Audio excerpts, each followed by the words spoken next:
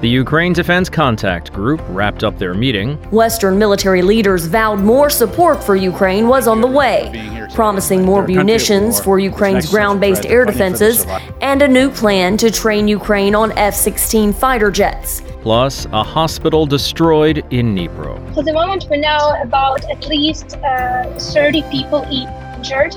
Some of them are in serious condition. 2 people were confirmed killed. And later in the program, Senator Lindsey Graham visits Kyiv, and artists are turning ammo boxes into works of art. Today is Friday, May 26th. From the Voice of America, this is Flashpoint Ukraine.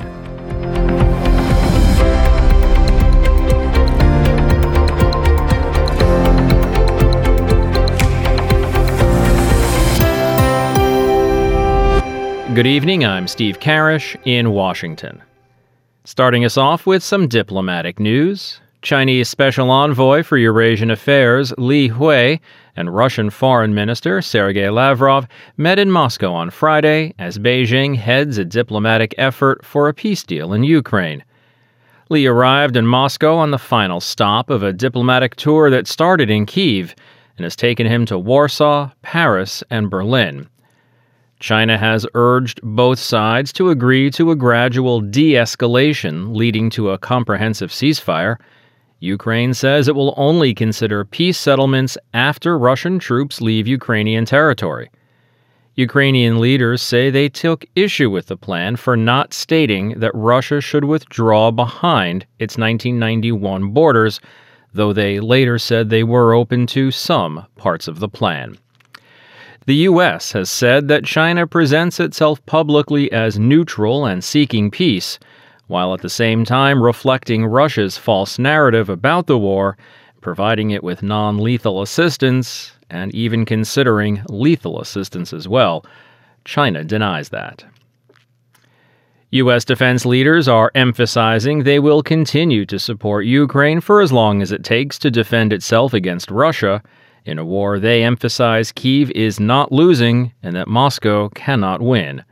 VOA's chief national correspondent Steve Herman in Washington reports that those leaders are also emphasizing the U.S. is not looking to enter into direct conflict with Russia. At a news conference on Thursday following a virtual meeting of dozens of countries supporting Ukraine militarily, the U.S. Defense Secretary and the chairman of the Joint Chiefs of Staff told reporters that F-16 fighter jets that some nations are to supply to the Ukrainians will not be a magic weapon to quickly turn the tide of the war.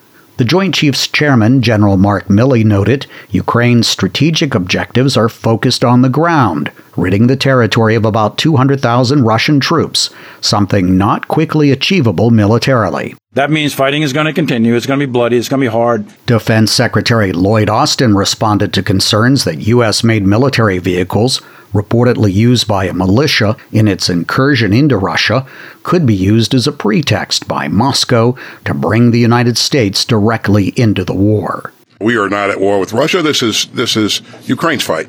Our goal is to make sure that we're doing everything that we can to make sure Ukraine is successful.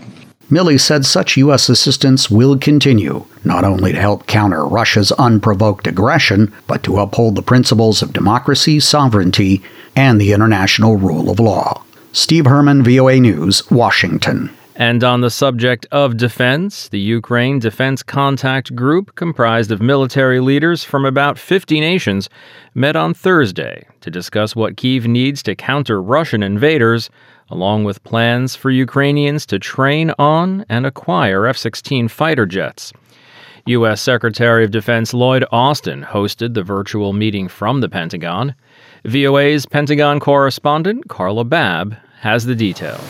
As Russia's invasion of Ukraine enters its 16th month, Western military leaders vowed more support for Ukraine was on the way, promising more munitions for Ukraine's ground-based air defenses and a new plan to train Ukraine on F-16 fighter jets, an expensive international effort that will be led by Denmark and the Netherlands. U.S. Secretary of Defense Lloyd Austin. This costs money, and not every country has F-16s or is able to chime in terms of training or maintenance and sustainment but they can provide monetary assistance.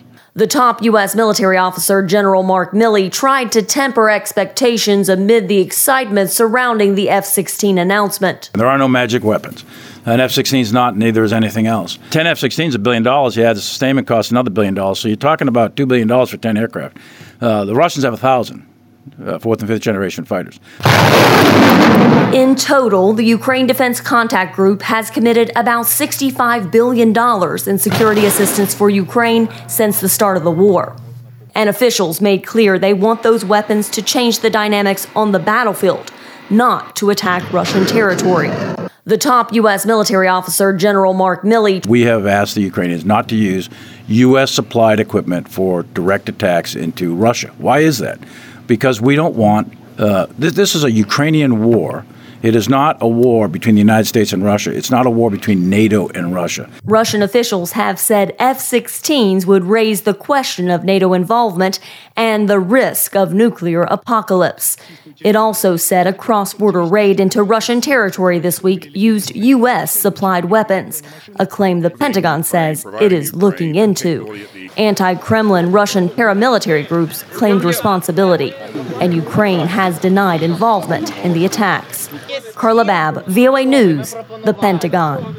The White House said Thursday that it has seen reports that Russia has moved forward with their plans to deploy tactical nuclear weapons in Belarus, but Washington has seen no reason to adjust its nuclear posture. White House spokesperson Karine Jean-Pierre.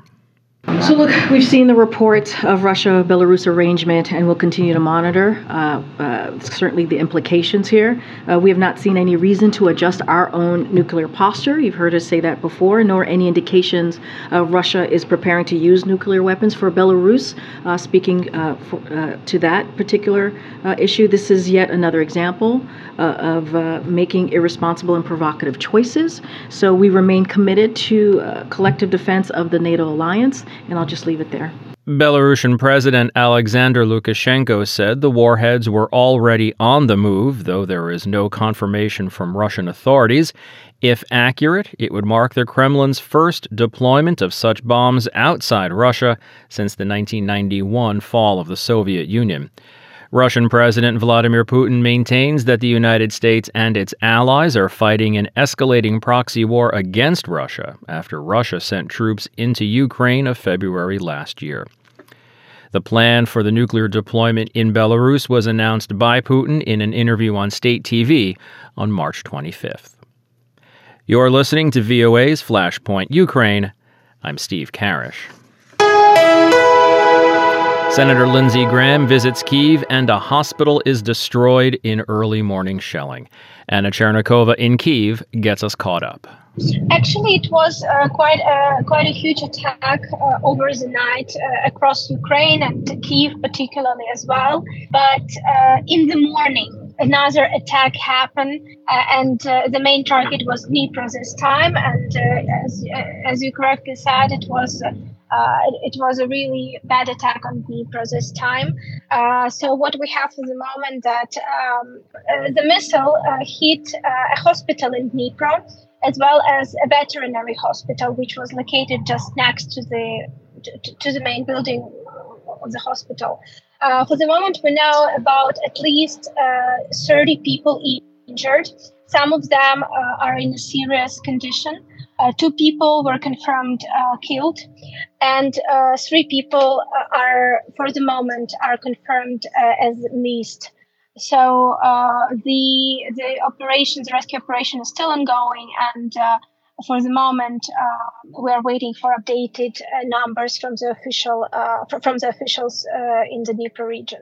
Now, previously, Ukrainian anti-missile defenses have been very good. Just the other day, you told me they shot down 36 out of 36 drones coming in. Do we know why they weren't able to stop this? Actually, air defense remained not bad, and it remained not bad for this attack as well, and especially for the attack over the night. I will just give you the example. So over the night, it was an attack with 17 missiles and 31 drones. and 23 drones were destroyed and 10 missiles were destroyed. But this morning attack, unfortunately, Ukrainian officials say that Ukraine has a very good air defense system in general right now, but still it's not enough because Ukraine is quite big, and unfortunately, such situations also happen, so air defense could not always be 100% successful. Even though the missile defense is operating at a very high percentage, that small percentage that does get through can cause lots of damage. Correct, especially if we're talking about direct hits and especially if this is something that, sometimes such attacks happen very quickly. Now, we know that Russia has been accused of targeting civilians in the past. They deny that. Have the Russian authorities said anything about this hospital? For the moment, I cannot confirm any official comments from Kremlin or from Russian authorities. Let's wait maybe for additional information coming from Russia. But unfortunately, as you correctly said, this is not the first time, and this is something that could be also considered as another war crime, because hospital particularly is definitely not a target not a war target, not a military target. So, Anna, you sound a little different today. You're clearly in a car on your way from someplace. Can you tell us where you just were? What did you see? I was just at the press conference with Senator Graham, who came to Kyiv. It's his third visit to Kyiv during the war.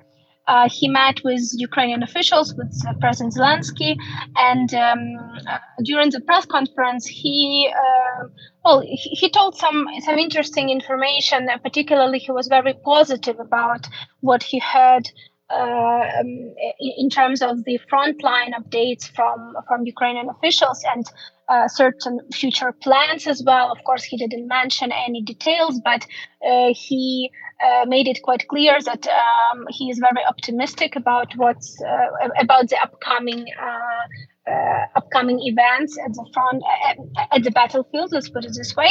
And also, again, he said that he is quite impressed with what he heard in terms of the situation at the battlefield, meaning that the level of damages that Russian forces got during the battles in this past months, and certain very optimistic vibes were quite clear from him, and he was not really hiding them. He said that Ukraine is to expect some positive news. So let's see. But again, we don't have particular details because this is something that he cannot tell publicly. Okay, no doubt we'll have more information on that later. Anna Chernikova in Kyiv. Anna, as always, thank you for your time today. Thank you, Steve. UNICEF says an estimated 1.5 million Ukrainian children are at risk of depression, anxiety, post-traumatic stress disorder, and other mental health issues with potentially long-lasting effects. The AP's Karen Chamas reports. In Lviv, near the border with Poland, Ukrainian children dance with adults trying to bring some joy in wartime. One of the kids playing, 9-year-old Andriy Hinkin, recalls the day their house was shelled in Ukraine's eastern Donetsk region. We ran out of the house, but everything was in a white fog. I was wounded right there. Then we didn't see Dad. When the fog lifted, he found his father on the porch, motionless and covered in blood, after being struck by a Russian projectile. Their foster mother, Nina Polyakova, told the AP Andriy is usually calmer than his sister Olha, but that at night there are still bursts. Sometimes they are screaming. Hundreds of kids have been killed in Ukraine. For the survivors, the wide-ranging trauma is certain to leave psychological scars that will follow them into adolescence and adulthood. I'm Karen Chamas. More than 1 million people have started learning the Ukrainian language since last February. This, according to data from the language learning app Duolingo. They say interest in Ukrainian remains high, and the top 3 countries with the most learners of the language are the United States, Britain, and Poland. Correspondent Lisa Bakalets has this report from Warsaw. Every evening, twice a week, Polish investment specialist Marlena Echinger attends Ukrainian language classes. Knowing English and Chinese, she now wants to learn the neighboring country's language. Marlena Echinger explains. Sometimes Polish and English is not enough to communicate, and I just wanted to get some basics, just to say hi and get to know the alphabet so that I can read emails at least and try to communicate better. The Ukrainian language class Echinger attends is the initiative of the Business Consulting Center for Ukrainians in Warsaw called DIA Business. They arrange several Polish-Ukrainian events and already have Polish classes for Ukrainians. Now they see an interest in Ukrainian from Poles. Victoria Bulgakova, DIA Business Coordinator, provides more details. It appeared just as Ukrainians need Polish, so Poles need Ukrainian. It helps to understand each other better and to communicate more effectively. We didn't expect the demand to be so high. This offline group started learning Ukrainian 2 months ago. Usually up to 10 people attend the course. They can already say some simple phrases in Ukrainian. Do you want coffee with milk or tea with lemon? Jerzy Wrzesiński is a professional translator. He knows Russian perfectly, but wants to avoid using it while talking to Ukrainians now. Jerzy Wrzesiński clarifies his point. I just want to get to know Ukrainian and talk to our guests in their language. Maybe, firstly, not so much talk because it's a long way to go, but at least understand them well. According to Wrzesiński, even for a professional translator, learning Ukrainian appears to take a lot of work. The Ukrainian teacher Oksana Pestrykova acknowledges that the Polish and Ukrainian languages have similarities, but that doesn't make the learning process much easier. Oksana Pestrykova explains. The languages are grammatically similar. You don't need to study 16 tense forms as in English. There are just 3. Also, the Polish and Ukrainian languages share about 70% of the common vocabulary. But sometimes it makes studying harder because many similar words mean something different in Ukrainian than in Polish. Pestrykova has 2 online groups which were launched by the non-profit organization Ukrainian House in Warsaw. She assures us that the interest in the Ukrainian language has risen since the war started more than a year ago. Students have different reasons. For instance, volunteers. Some are already familiar with the Ukrainian language by ear, but don't speak it. We also have 2 groups of Polish teachers with Ukrainian children at their schools. They want to get along with the children. According to the educational platform Duolingo, during the last year, Poland became the 3rd country with the most learners of Ukrainian after the United States and United Kingdom. Cindy Blanco, a senior learning scientist at Duolingo, provides the details. 1.3 million people started studying the language after that February invasion. For example, in the U.S., Ukrainian before the war began was about ranked number 36. And after the war, it jumped 14 places. Russian, on the contrary, is losing its popularity according to the Duolingo data. In 2022, it was ranked number 9 globally. Now it has dropped to 11. Blanco notes the interest in Ukrainian has remained consistent in the 15 months since Russia's invasion of Ukraine began. Lesia Bakalets, VOA News, Warsaw. The traveling art exhibition Icons on Ammo Boxes has stopped in New York City in early May. Features the work of Ukrainian artists Oleksandr Klemenko and Sonia Altanova. The 2 paint traditional Christian icons on real ammunition boxes from the Ukrainian front lines, symbolically portraying life overcoming death. Nina Vishneva has the story narrated for us today by Anna Rice. These 17 ammunition boxes have seen actual fighting on the front lines in Ukraine, and in May, they were in New York City, part of an exhibit called Icons on Ammo Boxes. Ukrainians Alexander Klemenko and Sonia Atlantova created these pieces. Klimenko started working on the project in 2014, the same year Russia annexed Crimea. I asked the guys, what do you do with those afterwards? And they said they burned them. But I saw the box lid, and it amazed me how much it looked like a classical board used for painting icons. Klimenko couldn't come to New York for the exhibition, but he was happy to know the sales proceeds went to help the Pirogov First Volunteer Mobile Hospital, which provides medical care on the front lines of the war in Ukraine. A year ago, I spent 2 months working at a hospital as a volunteer. I worked as a driver near Irpin in Bucha. I've seen, and I know very well, what it's like to save lives.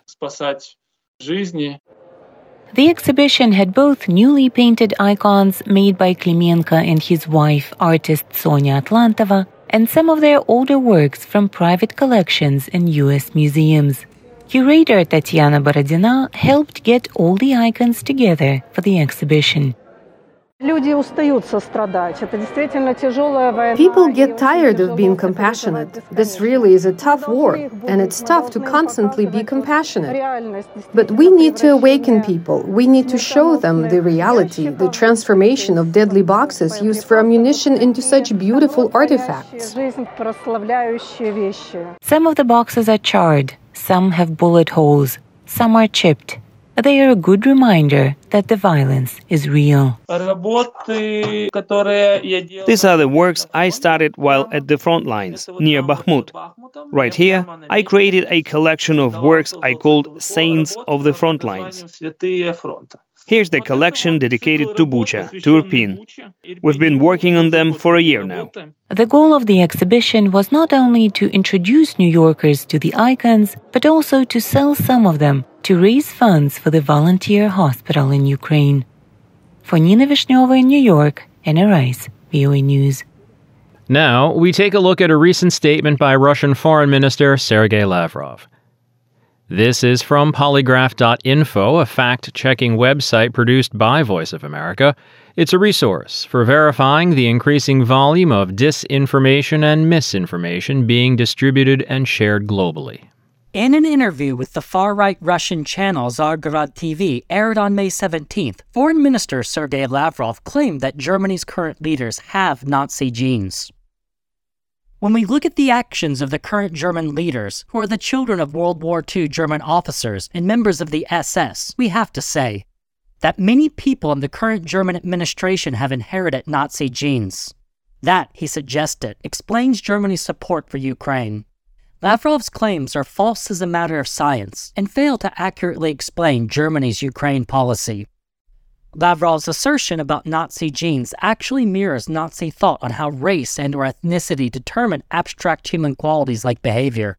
Known as eugenics, Nazi Germany used this ideology to justify the mass killing of selected peoples and legitimize racism. Scientists have widely discredited such beliefs. President Vladimir Putin and other Russian officials have also falsely claimed Ukraine was invaded to denazify it. However, there is no Nazi regime in Ukraine.